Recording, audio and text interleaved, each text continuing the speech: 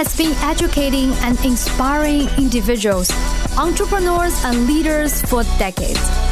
He's helped millions of people to move past the mental barriers that were holding them back from stepping into their power to become a better version of themselves and live a kick-ass life. I know this firsthand as I'm Jenny, Dan's wife. And here's your host, Dan Lok. Today, Dan talks with Matt Cooper, the CEO of Skillshare. Dan and Matt discuss how to build a strong, resilient culture in your company, the problem with adding too much value, and how deadly business mistakes can put you out of business. Now, here's Dan and Matt. If you want a whole new way to increase your value to the world while earning a lot more money in life, go to www.unlockitbook.com, and that is www.unlockitbook.com, unlockitbook.com, and get a copy of my new book.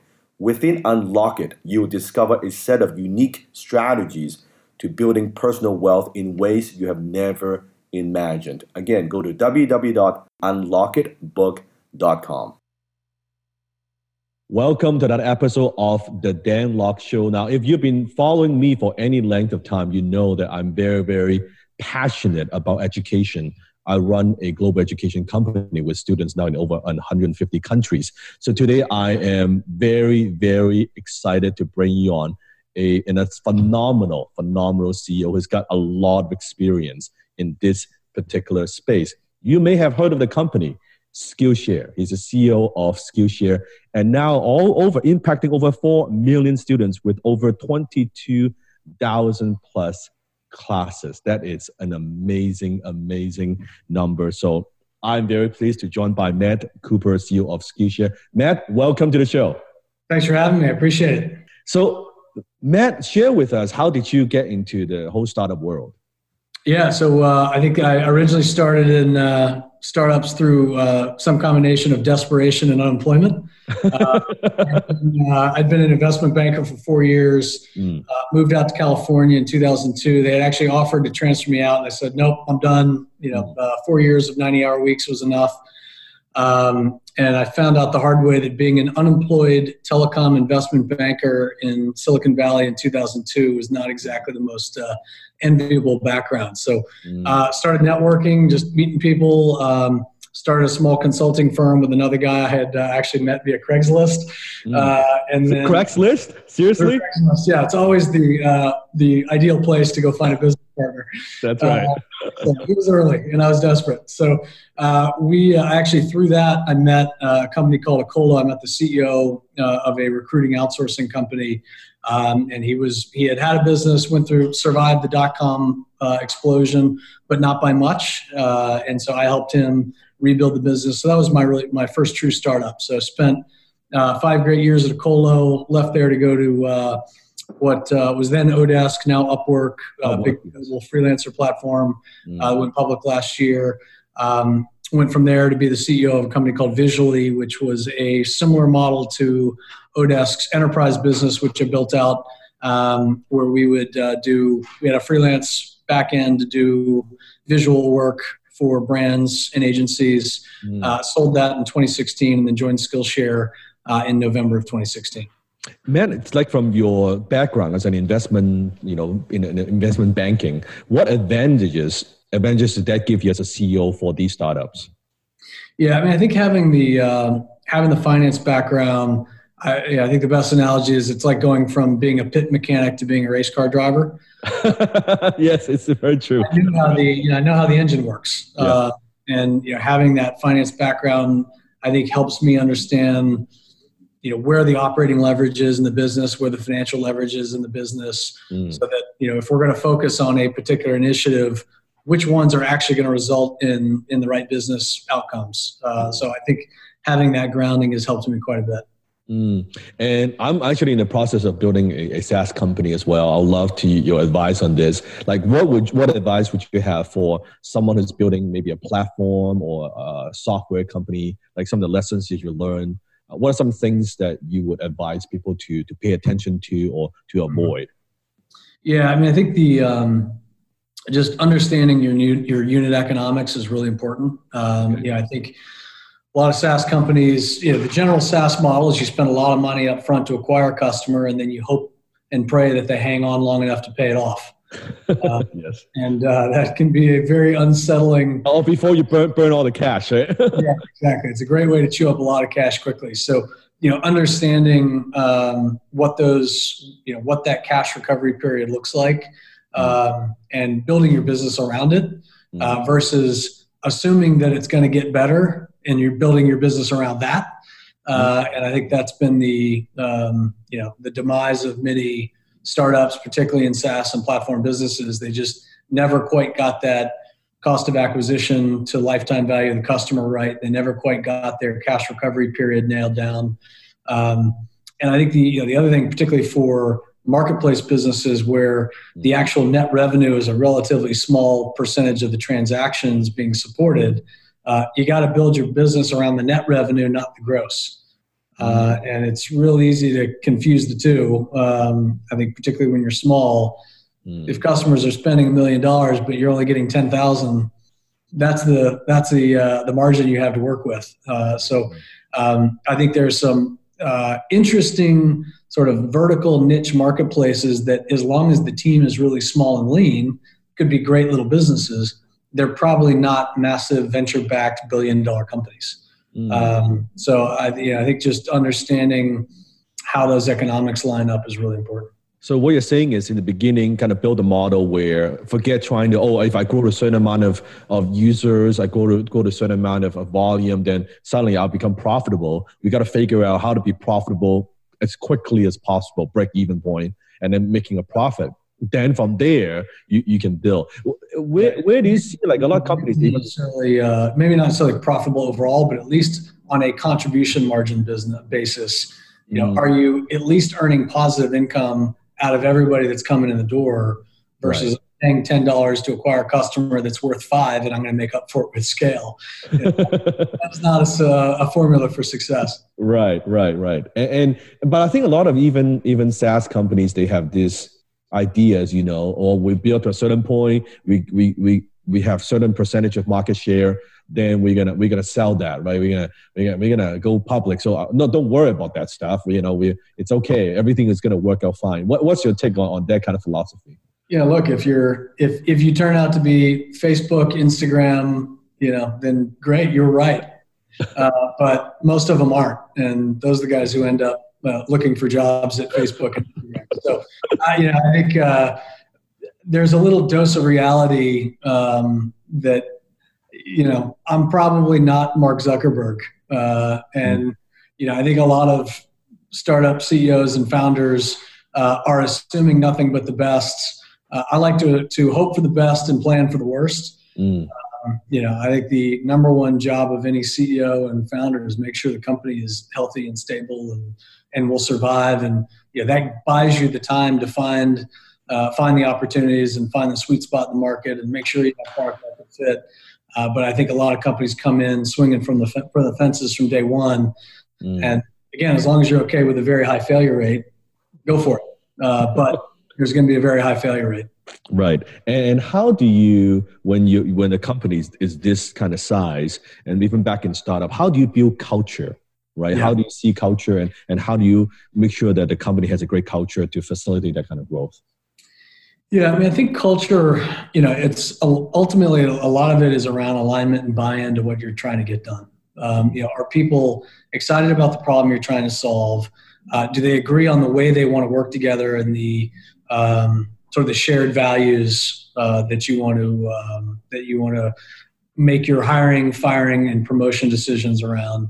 And are you generally agreed on the approach of how you're going to get there over time? And when I've seen cultures go really well, the best cultures I've been part of, we were working really hard. We were all really excited about what we were doing.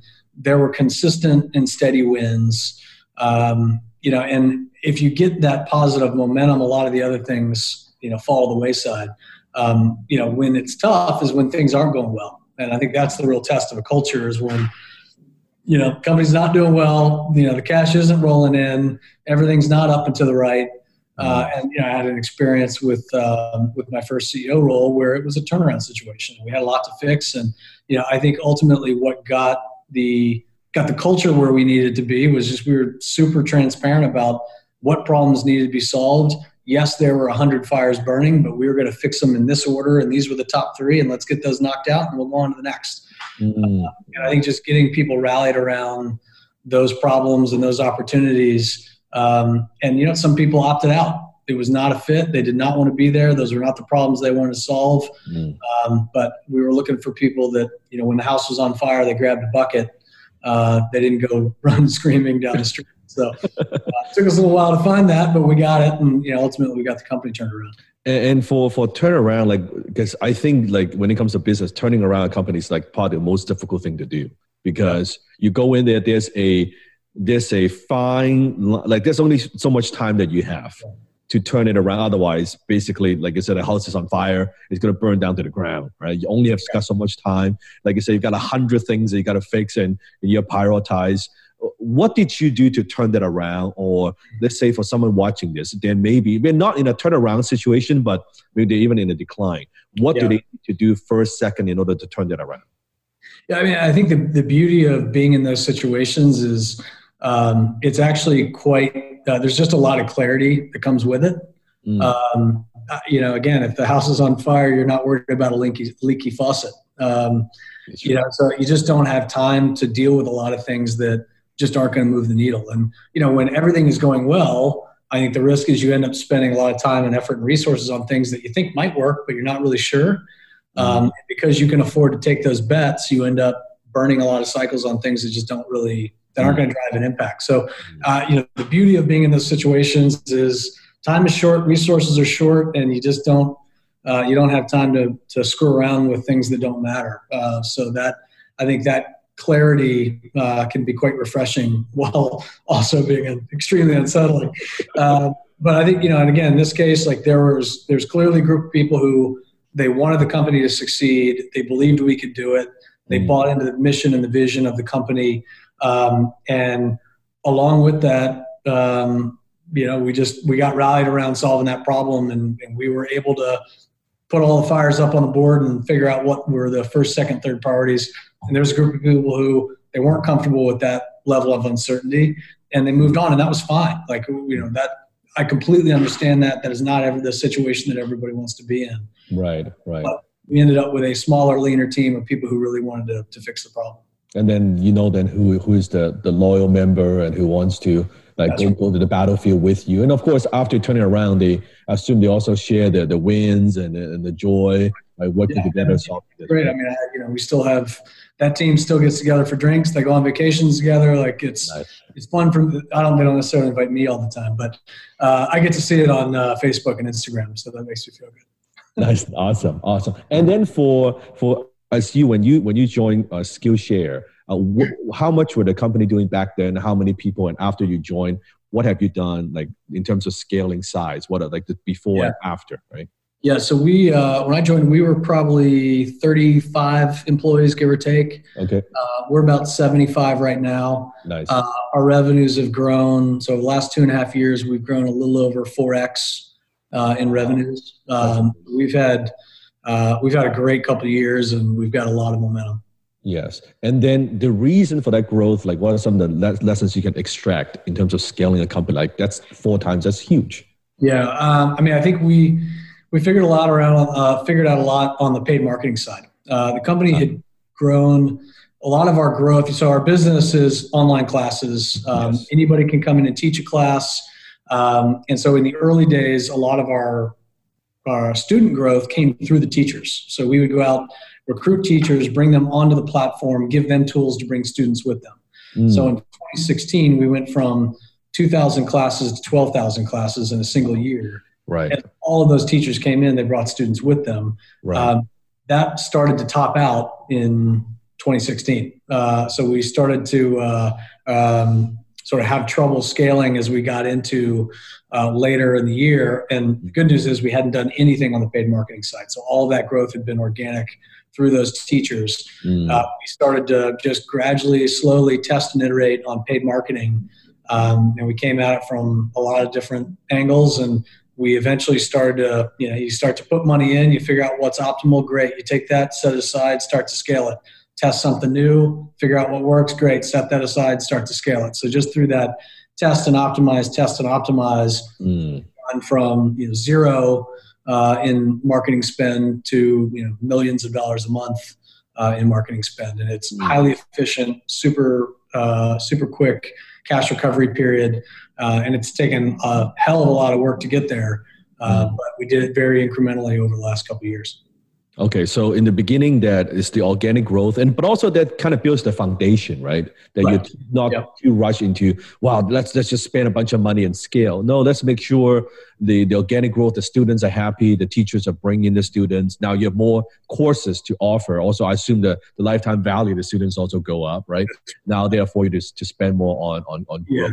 And that's the beauty of our business, because it's subscription, because it's open platform. Right. With every new student we bring in, teachers make more money. As teachers make more money, they want to teach more classes. With every class they teach, the value of that subscription gets better.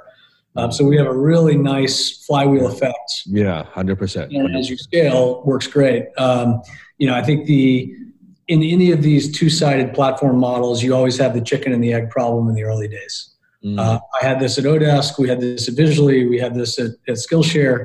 And the reality is, in the early days, you got to fake the chicken. So you got to pick one side that you're going to manually intervene to get the flywheel going. So for Skillshare, that was the supply side. So we went out and manually recruited teachers. Now that we've got scale, we have 500 to 600 classes a month, and we don't do a thing. And those are new classes coming in every single month without us intervening at all. We still do some targeted recruiting. We still have big name influencers on, but if we didn't touch a single thing, we'd have 100 to 600 fresh new classes. Right. That doesn't happen, out of the gate. So we had to manually intervene to get things flowing. And then once you get that flywheel spinning, it starts to take on a life of its own. Yeah. And do you find that is it always okay, let's focus on students, like teachers, and then, okay, no, we need more students now. Students, and then, no, we need more teachers now. It's always kind of like a seesaw, right? That's right. And we definitely have, and we saw that when we had the explosion of teachers in 2016, the old econ supply and demand curves. Right. If supply explodes, earnings go down. Right. So our teacher growth was faster than our student growth, and teacher earnings were dropping. That was not good. So when we flipped and we let teachers grow organically, we didn't put as much resource into that. We started really focusing on student growth. Now teacher earnings have been rising.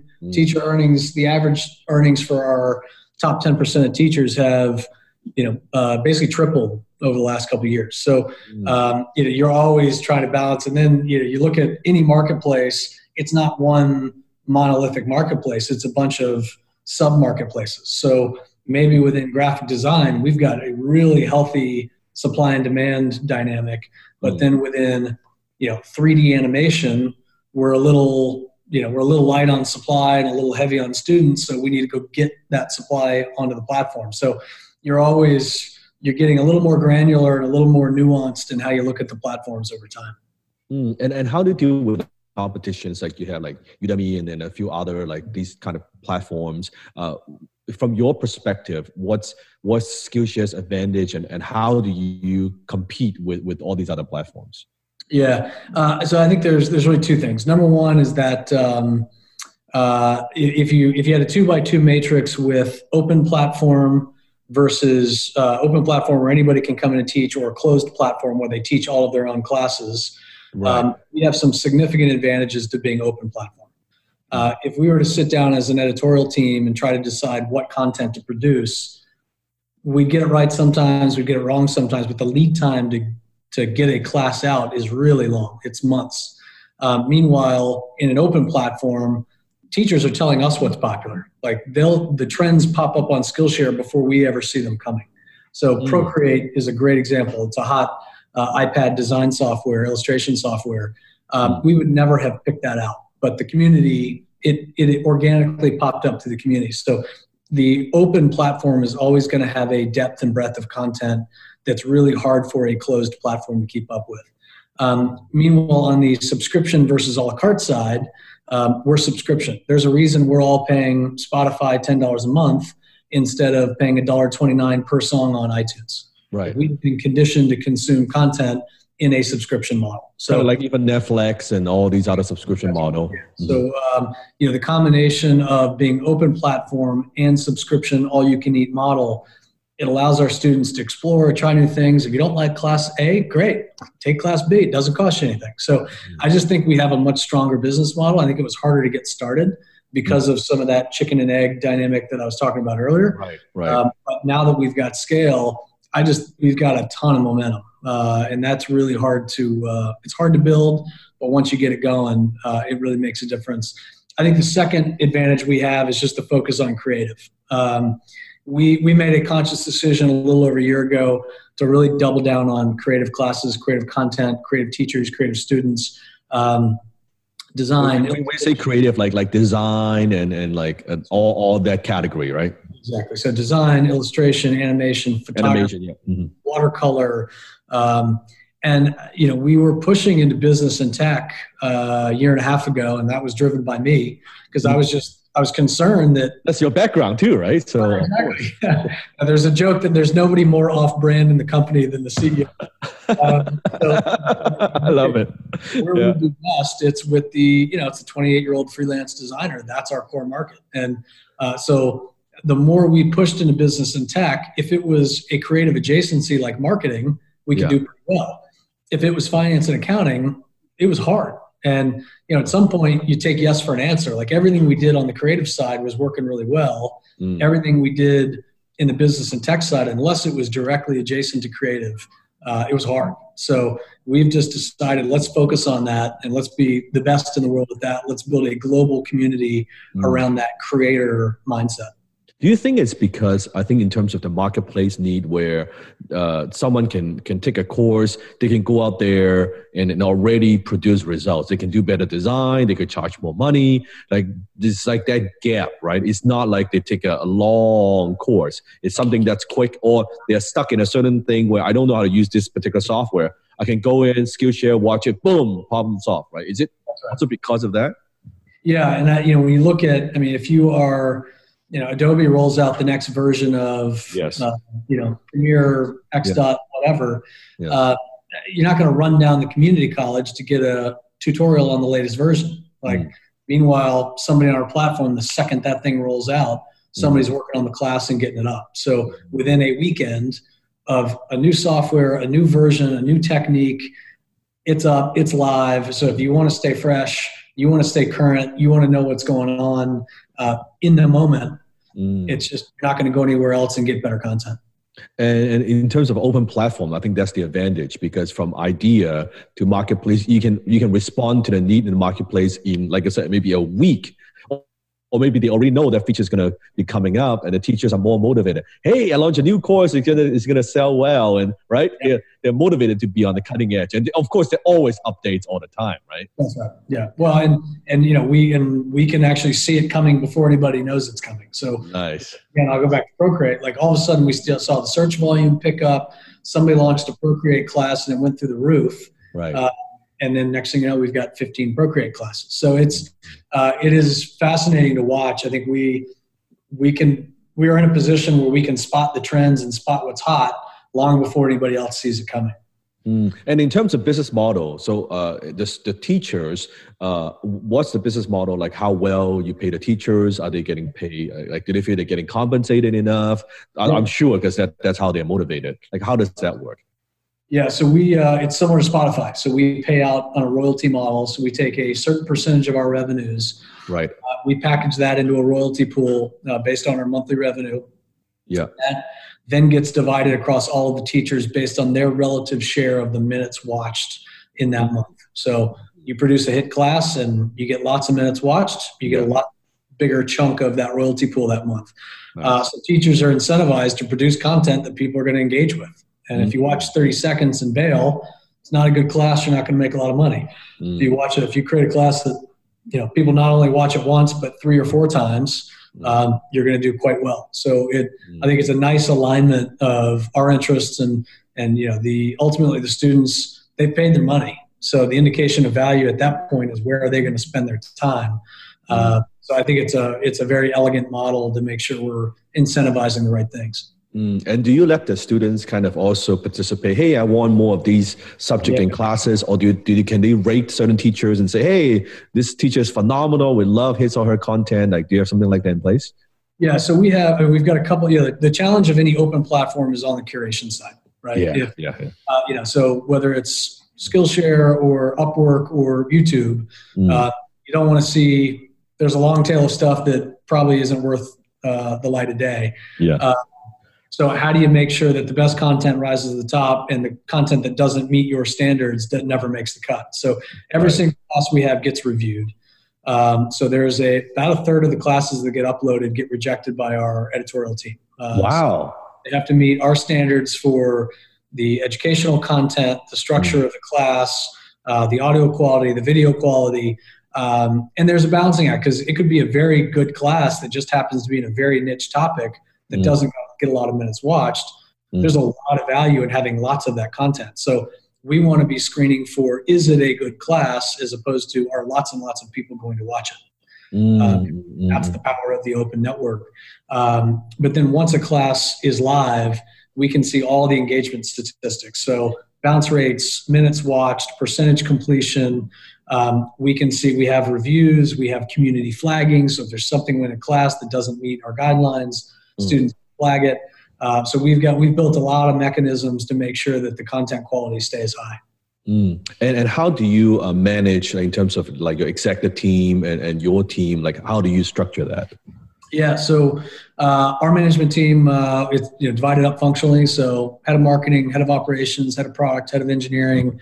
I've got a controller that reports directly to me. So it's very functionally based. In terms of our management routines, we have a meeting every Monday afternoon where we go through the business operations. So kind of the core metrics, the KPIs, kind of the updates on the pillars that we've identified. Nice. As the key areas of focus. That's kind of our business update. So we spend about an hour. It's the executive team plus the directors. And then we go into what we call Flex Agenda, which is just the executive team. And it's whatever we want to talk about. So we keep an open Google Doc. We all drop things, that's where all the cross-pollination happens in that meeting. Hey, I saw this. I don't understand about that. Like, why did you do this? So we get through a lot of just the super tactical information sharing in that meeting. And then Wednesday mornings, we have a 2-hour block for the bigger strategic discussions. So we're kicking off this big initiative. We may have a department come in and present a retro on something that either went really well or something that didn't go so well. Yes.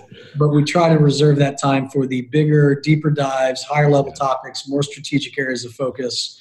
So that's kind of our weekly cadence. And in those meetings, we'll either do typical PowerPoint presentation, whenever possible. I prefer the kind of Amazon memo style where you actually have to write a document, which is harder and it takes more time. But ultimately, I think you end up with a better discussion that way. So we're not maniacal about the memo format, but we'll kind of go back and forth depending on the topic. And they take some time to kind of think through it, and as they're writing it, and they have to be concise and articulate whatever they're working on with the whole team, right? Yeah. And I'm sure that process alone, sometimes you write through it. No, that's like a waste of time. Why are we even doing it? Right? A lot of times I will write a memo that only I see. Yeah. I outline everything. So like I have, thousands of outlines that are, dying a quiet death in Google Drive. Right. That's just how I... Before we get to the second half of today's show, I want to share with you my new book. It's called Unlock It, The Master Key to Wealth, Success, and Significance. If you're listening to my show, if you want to take your income and your business to the next level, Unlock It. It is a book for anyone who wants to understand how to build wealth fast and multiply it. It is a sum of all my most profitable business and success strategies. I can tell you that out of the 13 books that I've written in my entire career, this is my finest work yet. Get your copy today. Go to www.unlockitbook.com, unlockitbook.com. Also, you'll get some exclusive bonuses when you get your copy today. Again, go to www.unlockitbook.com. I kind of organize my thoughts.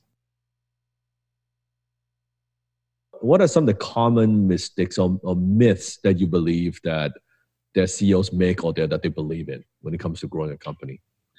Yeah, I mean, I think the one phrase that always makes my skin crawl is it's so lonely at the top. Nobody feels sorry for the CEO, so like don't even try to get sympathy. Yeah, I get it. Yeah. Like if you feel lonely at the top, I don't think you've done a good job of surrounding yourself with the right people. I've got an amazing executive team. I bounce ideas off them all the time. I've got a super engaged board that's very helpful. They care as deeply about the business as anyone else. I've got outside advisors. I've got friends. I've got a wife. I've got my kids. Like, there's four daughters, right? I've got 4 daughters who are always willing to give me an opinion. At the same time? Yeah, exactly. And they're always different. So I think the idea that you are somehow lonely and making hard decisions, like you're just not leveraging the people around you if that's the case. That's a very good point. That's a very, very good point. I think, sorry, go ahead. Yeah, if you build it right, it shouldn't be like that at all. Yeah. I've never felt lonely. And do you see that now, like even back then when you were working with visually and all those experience, and it seems to me that even the different career, but now it's almost everything leading up to Skillshare, where this particular role allows you to take everything you've learned in the past and preparing you for this particular role. Yeah, no, there's no doubt. I mean, and I look at, some of the CEOs I've worked with in the past and just the different styles and the different approaches.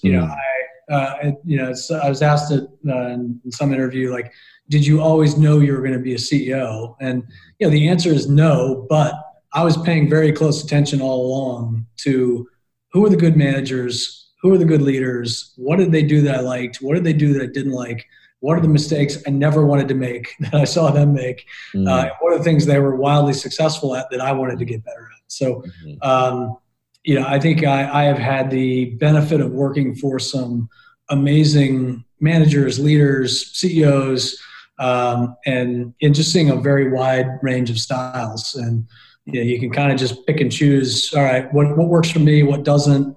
What can I do? There's certain styles I just can't do. That's not me. I'm just not going to be authentic if I try to do that version of the CEO. Correct. But I think I look at the finance experience. I look at my Odesk experience. The vision, Odesk gave me marketplace and two-sided platform. Visually gave me the creative exposure. There were a lot of things leading up to Skillshare that, when I was looking around for my next thing and I came across Skillshare, it was just abundantly clear that was the right job for me.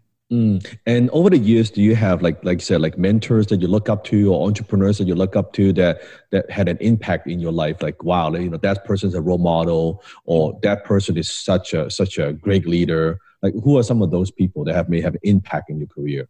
Yeah, I mean, my first manager at JP Morgan, I got really lucky. Investment banks are not known for supportive, intelligent leadership. Right. But my managing director, a guy named Kevin Kelty, was just unbelievable. And usually associates in investment banks get shoved in a corner, and you come out once a week to get some fresh air and sunshine, and then you go back into your hole. He got me out. He got me in front of clients. He let me present. I got so much more exposure because I worked for him, and that's just dumb luck. I just got lucky. I got attached to the right guy early. That gave me a ton of exposure. The Odesk experience was just phenomenal. I came in just at the right time. I was employee number 23. We were starting to really scale. So, Gary Swart, Odesk CEO, learned a ton from him over the years. I think we had very complementary styles. And we were a lot alike in some ways and not alike in others, but we just had a great relationship. And and I think, so a common theme with Gary and with Kevin, like when I needed to be kicked in the ribs, they kicked me in the ribs. Yes. When I deserved some accolades, they gave them to me. And, so I think but both of them, they let me run. and they let me take some risks and flex a little bit and try some new things, and that was just hugely valuable. And then, when I got to Visually, it was my first CEO role, so I didn't necessarily have the same kind of direct management, but I just had a super supportive board. The board investors were, they knew we were in a tough spot. They were super helpful. They were super open. They gave me a ton of feedback and support. So I have been very lucky to walk into some really good situations and working for some really good people over the years. And I think people sometimes, like when I talk to other entrepreneurs, I always tell them that I think entrepreneurs, where sometimes we overestimate our own abilities, that we want to be like solve our own problems. No, it's okay. I don't need help. I'm going to lock myself in the door and figure this out. But sometimes it could be just having a simple conversation or one simple contact that changes like everything. Yeah. Well, and I think it also goes back to my earlier comment about it never being lonely. Like, I reached a point at my first startup where I had come out of banking where you just put your head down and you just work harder than anybody else. Like if you can't be smart, you just work hard. And that just doesn't work in the startup world because there aren't enough hours in the day. And it got to a point where I was pulling an all-nighter 2 or 3 nights a week to stay on top of everything. And I had a young family. My wife was thankfully still putting up with me, but like it just wasn't going to work. And so it just sort of made me realize the only way I'm going to survive and the only way I'm going to be successful is if I learn how to get things done through other people. And that means I got to be a better manager. It means I got to be a better coach. And once that finally clicked of like, I don't have to know the answers. And not only do I not have to be the smartest guy in the room, I never want to be the smartest guy in the room. Like, and that was something that I think Gary really emphasized, like get really good people in the room, build an amazing executive team, and then get the hell out of the way. I mean, our VP of marketing, she had been VP of marketing at Amazon. She had been CMO of OpenTable. She went on to be the CMO of Eventbrite. Our CFO had been on the board of Kayak and Netflix. Wow. Like, it was just, so I walk in the room and I'm like, damn, like I was happy to be there. Yeah. So I think seeing him build that kind of team and get that kind of leverage, like, if I have to tell my VPs how to do their job, I don't have the right people. So I think going through that process of breaking, I just couldn't keep up with it all. So I just, that sort of taught me. And then watching Gary, seeing the leverage the business got when Gary stacked the room with all the right people, that was a great lesson to learn. And was Gary just focusing more on what was Gary focusing on in terms of as a leader of the company? Yeah, I mean, I think, he was very externally facing. So like out there meeting with people, being this the advocate. Very public focused, investor focused. So he had a team that allowed him to do other things, and that's something that I sort of found religion on that, and I'm trying to replicate that here. And I think one of your talk, I want to talk about this, is I think it's a great quote. You talk about in one of your talk, is that you can kill your company searching for a silver bullet, but incremental improvement works every time. Can you give us maybe an example of like a silver bullet idea and also maybe an example of incremental improvement? Yeah, I mean, so I think this is where, Visually is a good example. They were closing the things that were keeping them afloat, where they had closed some really big flashy deals. Okay. But they weren't repeatable. So, they had big lump sum, looks good, but it was repeatable. Got it. Super long sales cycle, very intense, very big name clients, big splash. Sounds good, right? And that's it. Yeah, I mean, it looked good. Yeah. But it just wasn't something they could repeat. And meanwhile, like the thing that was, they were the best in the world at infographics.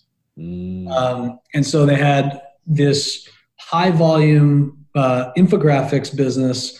They were selling these infographics for $1,500 each. Well, it turns out they cost about $2,500 each. Oh, damn. That was not that wasn't going to work. That's a good model right there. It's got a problem. I came in and, I'm like looking at these big deals that we had signed with these big brands. I'm like, we can't repeat this. So we can keep chasing these and hoping for more home run swings, but we just aren't connecting enough. So how do we get really good at the infographics and get those unit economics right and build off of that? So we doubled, tripled the price of our infographics. Excuse me. And as we got those unit economics down and we started to scale that more efficiently, okay, what's the next step up, right? So now how do we go from selling a $2,500 deal to selling a $5,000 deal, and then a $10,000 deal, and then a $20,000 deal, rather than going after $200,000 deals? It just, there are shorter sales cycle too. Exactly, and shorter cash cycle. So if you're not in a great spot and you're burning cash, you can't afford an 18-month sales cycle. So I think the kind of collapsing back to, all right, what's our core? What are we best at? What can we do better than anyone? Making sure that we're making the right amount of money every single time, and then let's go sell the hell out of it. That's ultimately what got the positive flywheel spinning. On the paid traffic side, in terms of scale, what has been working well for Skillshare? Is it Google? Is it Facebook? Like, what has been working well for you guys? Yeah, I mean, for Skillshare, we just do a lot of influencer marketing. Interesting. We look at our market and where our demographics. So our demographic skews young. Like 80% of our users are younger than 40. 25 to 34 is our largest demographic. 18 to 24 is our fastest growing demographic. They're on YouTube. They're on Instagram. So that's where we have gravitated for all of our paid marketing. We do podcasts, we do some Google, we do some Facebook, but we've really figured out, we've kind of cracked the code on Instagram and YouTube. Which also makes sense, because if you are thinking about like the teachers that you want in the graphic space, right? That's exactly where the audience is, right? Where they are at. Yeah. So, I mean, I think the clarity of saying, all right, we're focused on the creator, and 80% of our users are freelancers or want to be freelancers. So we've got young, we've got creative, we've got freelance. Like, as we got really focused in on who we're solving for, what they need, where they go, I think that's another good lesson I have learned over the years. The more focused you can get, the easier life becomes. Because when you're trying to be all things to all people, you just can't build a product around it. You can't target your messaging. You can't target your brand. Right. Everything kind of just gets washed out. And once we said, all right, we're very comfortable that we can build a big global business, being the go-to global destination for online creative learning, everything felt right.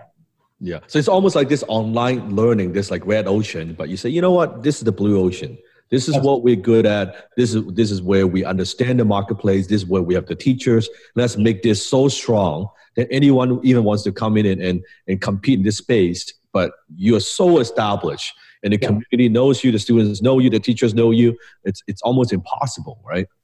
Well, and this is the power of platform businesses. We've got 26,000 classes now. Yes, why are you going to go pay for anything else? Like, we've got more content, we got more teachers, we've got more engagement. The value we can deliver at that price, I just think it's really hard to find anywhere else. And can you also talk about a little bit about like adding too much value as an executive? Like, what do you mean? Yeah, so this was a blog post I think it's probably been 15 years ago since I read this blog post by Marshall Goldsmith. He's one of these management gurus. Yes, love Marshall's work. His books and everything. I love his work. Yeah, and so he wrote a blog post about adding too much value. And the gist of it is smart people and particularly smart managers and early managers, when you're early in your career, you feel obligated to add value to everything, right? I'm the manager. I should know more. I should be able to help. I should be smarter. I should have more experience, right? Yeah. That's right. And the problem is when one of your employees comes to you and says, hey, I've got this idea. Yeah. And you say, yeah, great, but what if we blank? Now it's not quite their idea. Now it's a little bit of your idea.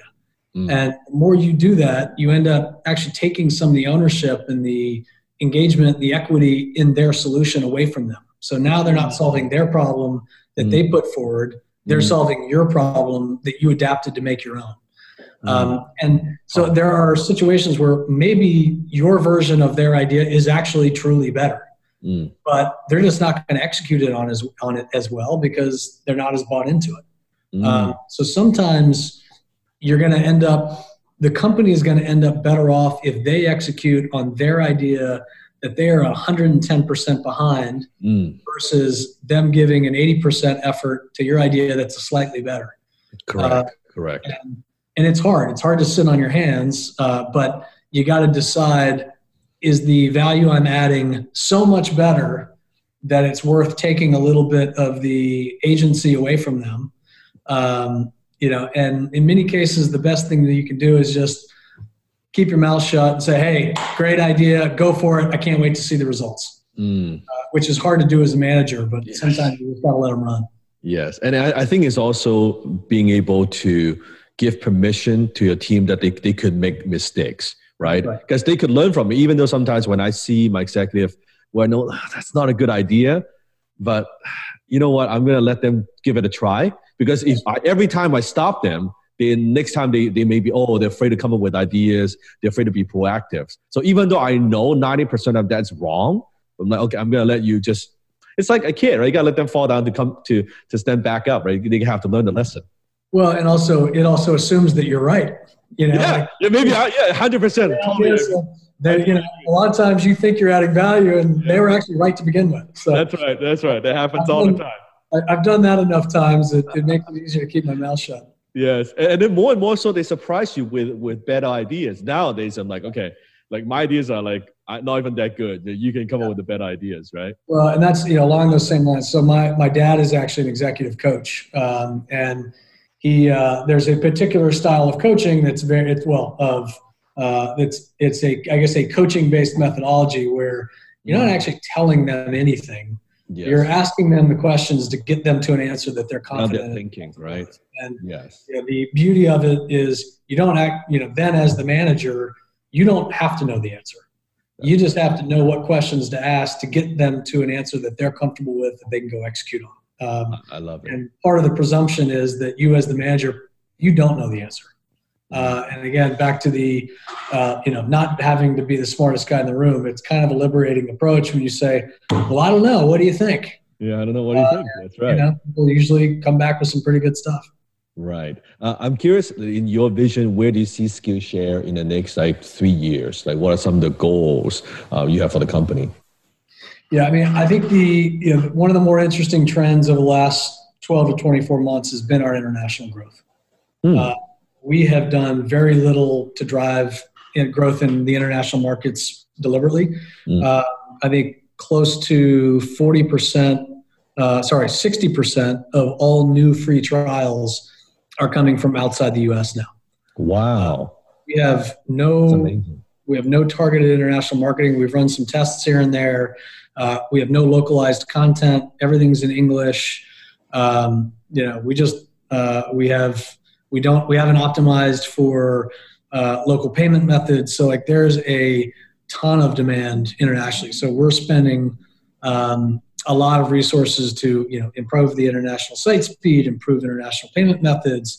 We're looking at subtitles. So how do we just make it easier for that international crowd to get the value Skillshare that they want? So international is a huge one for us. And then really doubling down on community. We've always had a very community-based approach. When you take a Skillshare class, there's a project associated. You actually do work. You upload it. People can give you feedback. They can give you constructive criticism. You get feedback from the teachers. You can give comments on other students' projects. We have discussion groups and forums, and we've launched workshops so you can go through a sequence of classes together as a group of students. So we're really focused on tightening those connections between users and between the students and the teachers. Because we just have a general theory that you'll come for the class, but ultimately it's the community connections are what's going to hook you for the long term. Very, very true. One thing I always say, people join your company, people buy from you because of what you sell, but they stay with you because of who you are, right? I think that teacher-student connection is absolutely key. Part of it that's also what makes our company work, where we have live events, we have the engagement. And so it's not just an online course. Quickest online course it's just a bunch of videos. What's so special about that? But when you have that human component, now you have something very, very special, right? Yeah. Particularly with creative pursuits, I think creative work in general. Anytime you're building anything, and it doesn't matter whether it's a painting or it's a company, you're very exposed. When you're trying to build something new, there's always the chance that people are going to look at it and say, that kind of sucks. So I think having a very supportive community around all of that work. Anytime you're building anything, again, doesn't matter whether it's a sculpture or a startup, having a supportive network around you is really important. It's kind of become a running joke. I've started taking some of these beginner drawing classes. So as a CEO, finally. So I drew a tree, and I uploaded my tree, and I was a little nervous about uploading my tree. Nice. And people get in, they start commenting on my tree, like, hey, it's a pretty good tree. So this week I uploaded a bird. Now I've drawn a tree and a bird. Yeah. And, again, now like my bird is circulating, and I'm getting positive, constructive feedback on, hey, that actually looks like a bird. Wow. So it is fun. I think community adds a really nice feel to the product. That's awesome. The good thing is you've got 22,000 classes you can learn from, right? Right. And if my bird sucks, I can bury it. Nobody will ever see it. Nobody knows. You can delete that. Nobody knows. I love it. Most of the employees feel obligated to tell me that my bird looks good. So. Awesome. So Matt, if for my audience, if they want to, let's say on the student side, they want to learn more, of course, they can go to Skillshare at Skillshare.com. On the teacher side, if they have talent, if they want to create courses, how could they apply? Yeah, so anybody can come in and start teaching class at any time. So we run periodic, we call the Teach Challenge. So we will actually sort of shepherd a group of new teachers through the process of teaching their first class. So it's sort of a guided, facilitated process of create your outline, kind of put together your course curriculum, sort of script it out, figure out what exhibits, shoot your intro. So we kind of walk you through it step by step. We talk about what tools you need, and honestly, a good phone, video, and an external mic and iMovie, you can produce a pretty damn good class.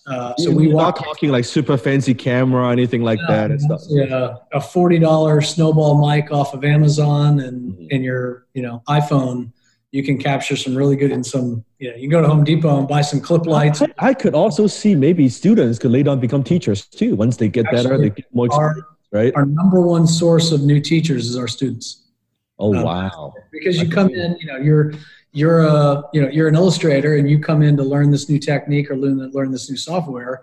And then you realize, hey, like I'm actually an expert on this other thing. I could teach a class in that. So we see a lot of that. And one of the ways that our team helps foster new teachers is we look through the projects. So as students are taking classes and they're creating these amazing projects, our community team will flag them and say, hey, that looks like he or she could be a great teacher. Let's reach out and see if we can get them into the next Teach Challenge. Right. And I can see that because then it's almost like as a student, they learn from the teacher, they get inspired, they get educated. Now they not only they turn it into a revenue stream, an income stream, but they kind of want to give back. Right? Hey, I want to do that too. Right? I want to be the one that can inspire other students as well. I can see that works very well. Yeah, and it's it's a great resume builder as well. I mean, for freelancers, the interesting thing about the freelance economy, you don't have it's not your LinkedIn profile isn't what gets you your job. It's your portfolio, right? It's show me what you've actually done. I don't care where you went to school. I don't care if you worked for Google. I care about what you can produce. And so you can come to me and show me an amazing portfolio, and then you can show me a class that has 5,000 students who have given you positive feedback. All right, that's a really important stamp of credibility. Suddenly, as a graphic designer, their status has been elevated, right? They can charge more, then they can work with better clients.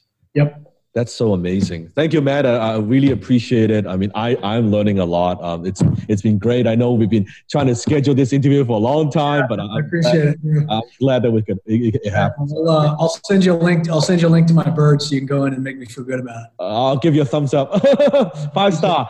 All right, good. Awesome. Thank you. Appreciate it. Take care. Thanks, Dan. Great talking with you. That's it for today's episode of The Dan Lok Show. Head over to thedanlokshow.com and be sure to subscribe to the show on iTunes. You are guaranteed to expand your thinking, your network, and your net worth. So be sure to subscribe to the show today. Dan also has a gift for you.